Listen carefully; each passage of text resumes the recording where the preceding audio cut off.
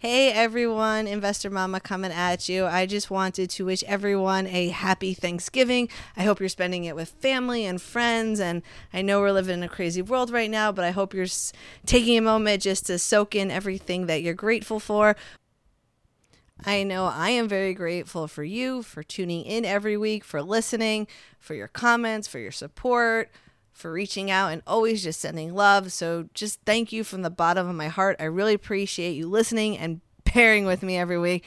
And I hope you're getting value. I hope you're learning. I hope you're growing. I feel like we're on this journey together. So thank you. I'm truly grateful for you. And I really could not do this without you. And I also want to thank everyone at the Investor Mama who helps out every week to make sure that episodes are produced and edited, and for all the social media content you see, that is not me. I have people behind the scenes doing amazing work, so I always like to give them a shout out when I can, because they are what makes Investor Mama come to life. And finally, this goes without saying, but I am extremely, extremely grateful for my husband and for my kids. I don't know what I would do without them. They are everything to me. And so I'm really excited to slow down, spend the day with them. With that being said, we are going to take a break this week, and we will be releasing a new episode again next week.